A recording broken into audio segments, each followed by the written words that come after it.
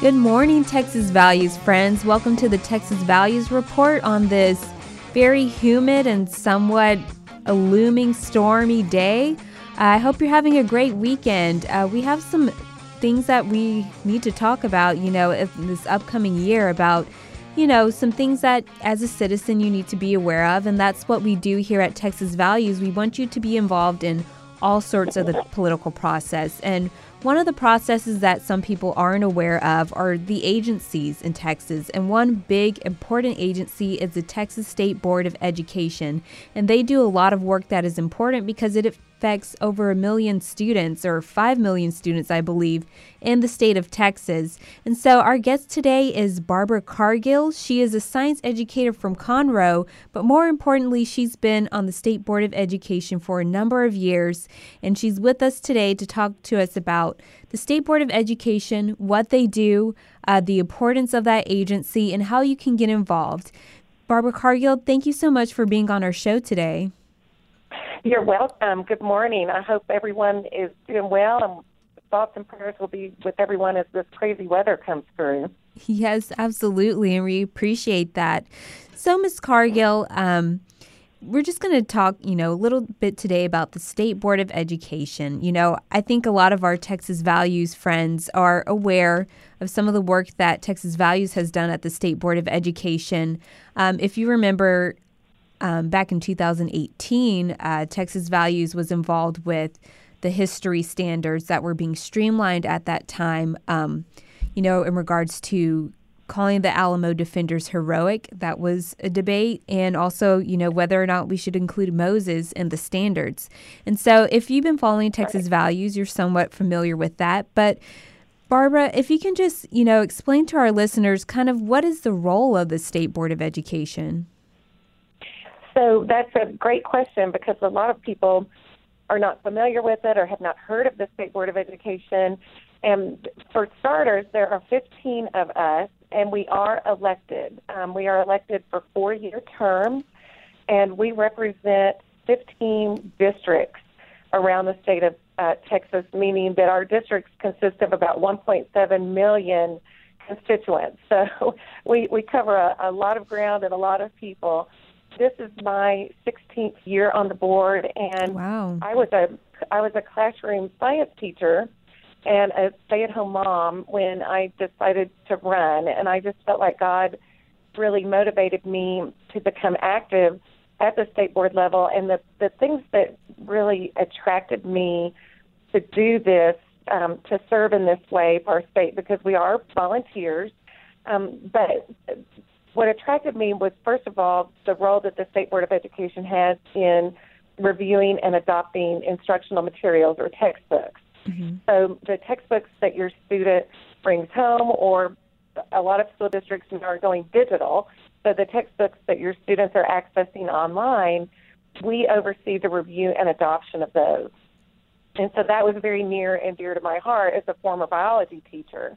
The State Board of Education also sets the curriculum standards. Many of your listeners have probably heard of the Common Core state standards, but never fear, Texas is not a Common Core state. We have our own Texas curriculum standards called the Texas Essential Knowledge and Skills, or their nickname is the TEACS, so that's a little easier. And so we work with educators, and we work with professionals who are specialized in a field. So, for example, when Texas Values was involved with the setting the curriculum standards for history and how history is taught to our students in Texas, then, we worked with volunteers from around the state who had a knowledge of history. And, of course, most of them are educators, but we do always value people coming in who have a knowledge of history. So business professionals, parents, other citizens who want to come and volunteer and help. We always welcome that. And Texas Values, for the time that I've been on the board, has been a huge part of that. And I'm so grateful to have the help and the support and the prayers of your team, Mary Elizabeth, including you. Yeah, of course. So we're very grateful for that. Thank you so much, Barbara. And thank you so much for your 16 years of service. I mean, that's a very impressive amount of time, to serve on the State Board of Education and to be, such an important person in adopting standards, and you talked about the TEKS, and I know we at Texas Values kind of throw that term around a lot with, people who come to our office, and we throw it around, on Facebook, and you kind of explained a little bit about how the TEKS are, the education standards for students in public schools in Texas. So can you go a little bit into the process, of adopting the TEKS? How are the TEKS adopted, step by step? Just explain to our listeners, what is the process for creating these standards that, public students all over Texas will be learning from? Sure. So that's another great question. And so I'll walk you through what we're doing currently. So right now, the State Board of Education is overseeing the review and revision of the health curriculum standards, or the TEKS. And so, and that's a big thing, and I'm sure that there's going to be quite a bit of publicity and media about these standards. And so what happens is that we, as a state board, and also we work side by side with staff on the Texas Education Agency. We also work with the Commissioner of Education, Mike Morath, who is a fantastic commissioner, I might add. And so, we try to work together. Now, we're elected, and the folks who work for the Texas Education Agency are not. And so we answer to our constituents, which is very, very important. And so, for example, I'm the state board member for District 8, and so I do all that I can through social media, through a large email newsletter list that I have that I send to my constituents, and I do all that I can to recruit people. And in this case, I'm trying to recruit people who are health professionals, so either educators or doctors or nurses or other healthcare providers, people who maybe work in nutrition and exercise for like the local YMCA and et cetera. We're also doing the PE standards along with the health standards. And so we try to get these folks to apply to serve on a work group. And once someone applies, then I can nominate. I'll go through the applications, and then I, as a board member, will nominate the people who I feel are the most qualified to serve to represent my district on a work group.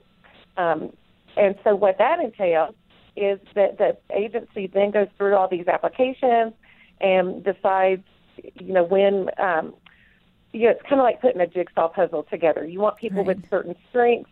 For example, we need people who have a lot of knowledge about kindergarten through third grade and the health standards that those little ones need to learn. And then we have another work group that would focus on maybe 5th and 6th or maybe 7th grade and all the way up through high school. And so the agency kind of puts that jigsaw puzzle together of when certain folks will come to Austin to work on the health standards. So that's where we are now. I know that the work groups have met. I think they've met maybe 3 times in Austin, and then they rotate off. So it's not a huge time commitment. It's maybe 1 to 3 days in Austin. Some of the work group members are asked to return if they have, special expertise in a subject. But it's up to the volunteers, the people who apply, as to how much they will actually serve on a work group. And so they come to Austin and they meet together, and they're going through the health curriculum standards, which, by the way, have not been reviewed or revised since they were written in the late 90s. Oh, wow. And so it's pretty important that these health standards be updated. And, we've got to add topics that have become critical, in that time span since the late 90s. So, for example, bullying has become such a big issue, and so we've got to have more of a concentration on that. We're trying to add awareness of things like tick-borne illnesses, which you might not think is a big thing, but Justin Bieber just announced that he has Lyme disease. Who knew? So we're trying to cover it all. We're trying to work and focus quite a bit on mental health, which, as we know, is a big issue in our schools now. And so we're trying to focus on that and to really make these health standards, the best in the country. So that's where we are now. At some point, the State Board of Education will start receiving drafts of these reviewed and revised standards, and that is when we will start having public discussions at our board meetings. And anyone is welcome to come and testify. You do have to register, which is easily done on the Texas Education Agency website. If you just do a search for State Board of Education, you'll find that very easily. And then at some point in the process, we will start voting on this renewed and revised language in the health standards. So that's how that process works. It's very public, very transparent, and we encourage all members of the public, any citizen who is interested, to become involved, whether it's by serving on a work group committee or by coming to Austin to testify or by emailing or making a phone call to your board member. Yeah, that's right. The process at the State Board of Education, is very public and it is very transparent. And I think that's why, you as listeners should definitely get involved at any part of this process. I mean, we've been encouraging people to sign up for work groups, especially if you have a health background. Like Barbara said, if you're a nurse practitioner or a doctor, or even if you've been a health teacher, to sign up to be on a work group. But at every point of the process, there's an opportunity for you to be involved and for you to give, your expertise or your experience and share that with the board members or with the TEA in order to create, very well-rounded standards, for the public school students. And so you already kind of explained, what the work group does and how it fits into the process. And I think, it's very important for people to know that, they can be a part of that as well. And so if you want to be on a work group, please, email your resume to info@txvalues.org, and we can guide you to the website to where you can apply if you're a health professional or, a doctor or a health teacher. And, we want as many people to, sign up to be on work groups as possible, so we can have Absolutely. various opinions and various expertise. And so that when they have these standards, these drafts that they take to the State Board of Education, it can be easier for, people to see, where they stand in, setting these standards for the students. Right. And Mary Elizabeth, to give a little bit of the timeline for the health and PE peaks, it looks like in April, this coming April, so time is of the essence, is what I'm trying to emphasize. Right. April, the State Board of Education will have an open discussion at our board meetings about the health curriculum standards and the PE, of course. And then in June, at our State Board of Education meetings in June, is when we'll have first reading, which means that we'll have our initial vote on the health and PE peaks. And then September is the second reading and final vote. And so I would urge anyone who's listening who is interested in serving on a work group to apply as soon as possible, because we're moving right ahead with this, and so we need you. And on that note, it's a very busy year for those of us who are board members. We are also starting to review and revise the science peaks. So For those of you who keep up with State Board of Education issues, you might be thinking, well, you just did that. Well, you're correct in that about 2 or 3 years ago, we did what was called a streamlining of the TEACs for science. And what that meant is that we as a board looked at the K through 12 science courses, but it was a partial review. And so we did look at K through 8 science TEACs, but for high school, we only looked at biology, chemistry, physics, and IPC courses, so only 4 of the courses in high school. And a streamlining means that the work groups could only make recommendations to delete content. So in other words, we were trying to put the TEACs, I guess a good analogy would be to say to put them on a diet. There was just too much content for a teacher to cover in 1 year. And so that is what the streamlining was. But now we're back on the normal review schedule for science. And so this is going to be a full review and revision. So we will look at every single science course that is taught in the state of Texas. So that would include things like oceanography, environmental science, astronomy, earth and space science, et cetera. So we'll pick up all of the courses that we did not streamline. And so, again, we're on a tight schedule. We're still accepting applications for people to serve on the Science Peaks Committee, and we need you. So if you have any kind of science background, please consider applying, because in June of this year is when we will have our first public discussion about the Science Peaks. So April, we'll be discussing health and PE, and then just a few months later in June is when we'll start discussing science. And then our final vote for science will be in November, after taking the final vote in September for the health and PE Peaks. So if you're confused, just contact Mary Elizabeth, or I'm happy to, you could forward those emails on to me, Mary Elizabeth, and I'll give them the timeline. It gets a little bit confusing because we do have a lot going on right now. Yes, it seems like the State Board of Education is pretty busy, with writing and rewriting the standards. And so just to recap, I want our listeners to make sure that they have these dates right. So June is the first reading for the health and PE standards. Right. April's discussion, June is first reading, the first vote, and September is the second reading, which is the final vote. Okay, great. And then for science, June will be the first public discussion. Is that correct? That's correct. And then November. And September would be the first reading, which is the first vote that we take the initial vote. And then November will be the final vote. And so any of these meetings, citizens are welcome to come and testify. And again, I mentioned that on the TEA, the Texas Education Agency website, there is information about how to register. We do require that you register. That helps the chair of the board determine how much time is needed for these hearings for the public to come in and testify.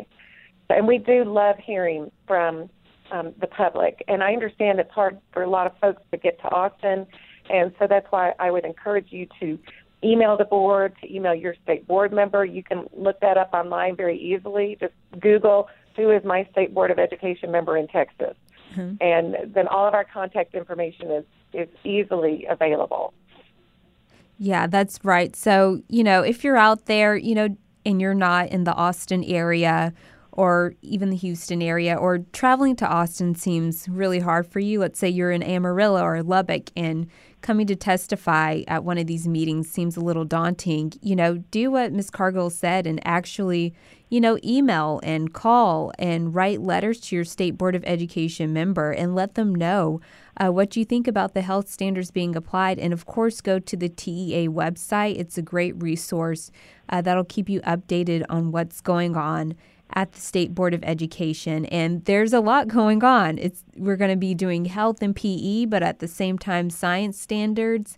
And, there are a lot of opinions from different sides coming in. And so you need to make your voice heard. And if you really care about what our children are going to be learning in public schools, and if you care about the future of Texas and our country, then you should really be involved in this process. And of course, if you have children, then you really want to know what they're learning in public schools. And this is a great way to be involved and be, directly involved in that process on what is going on in the classroom.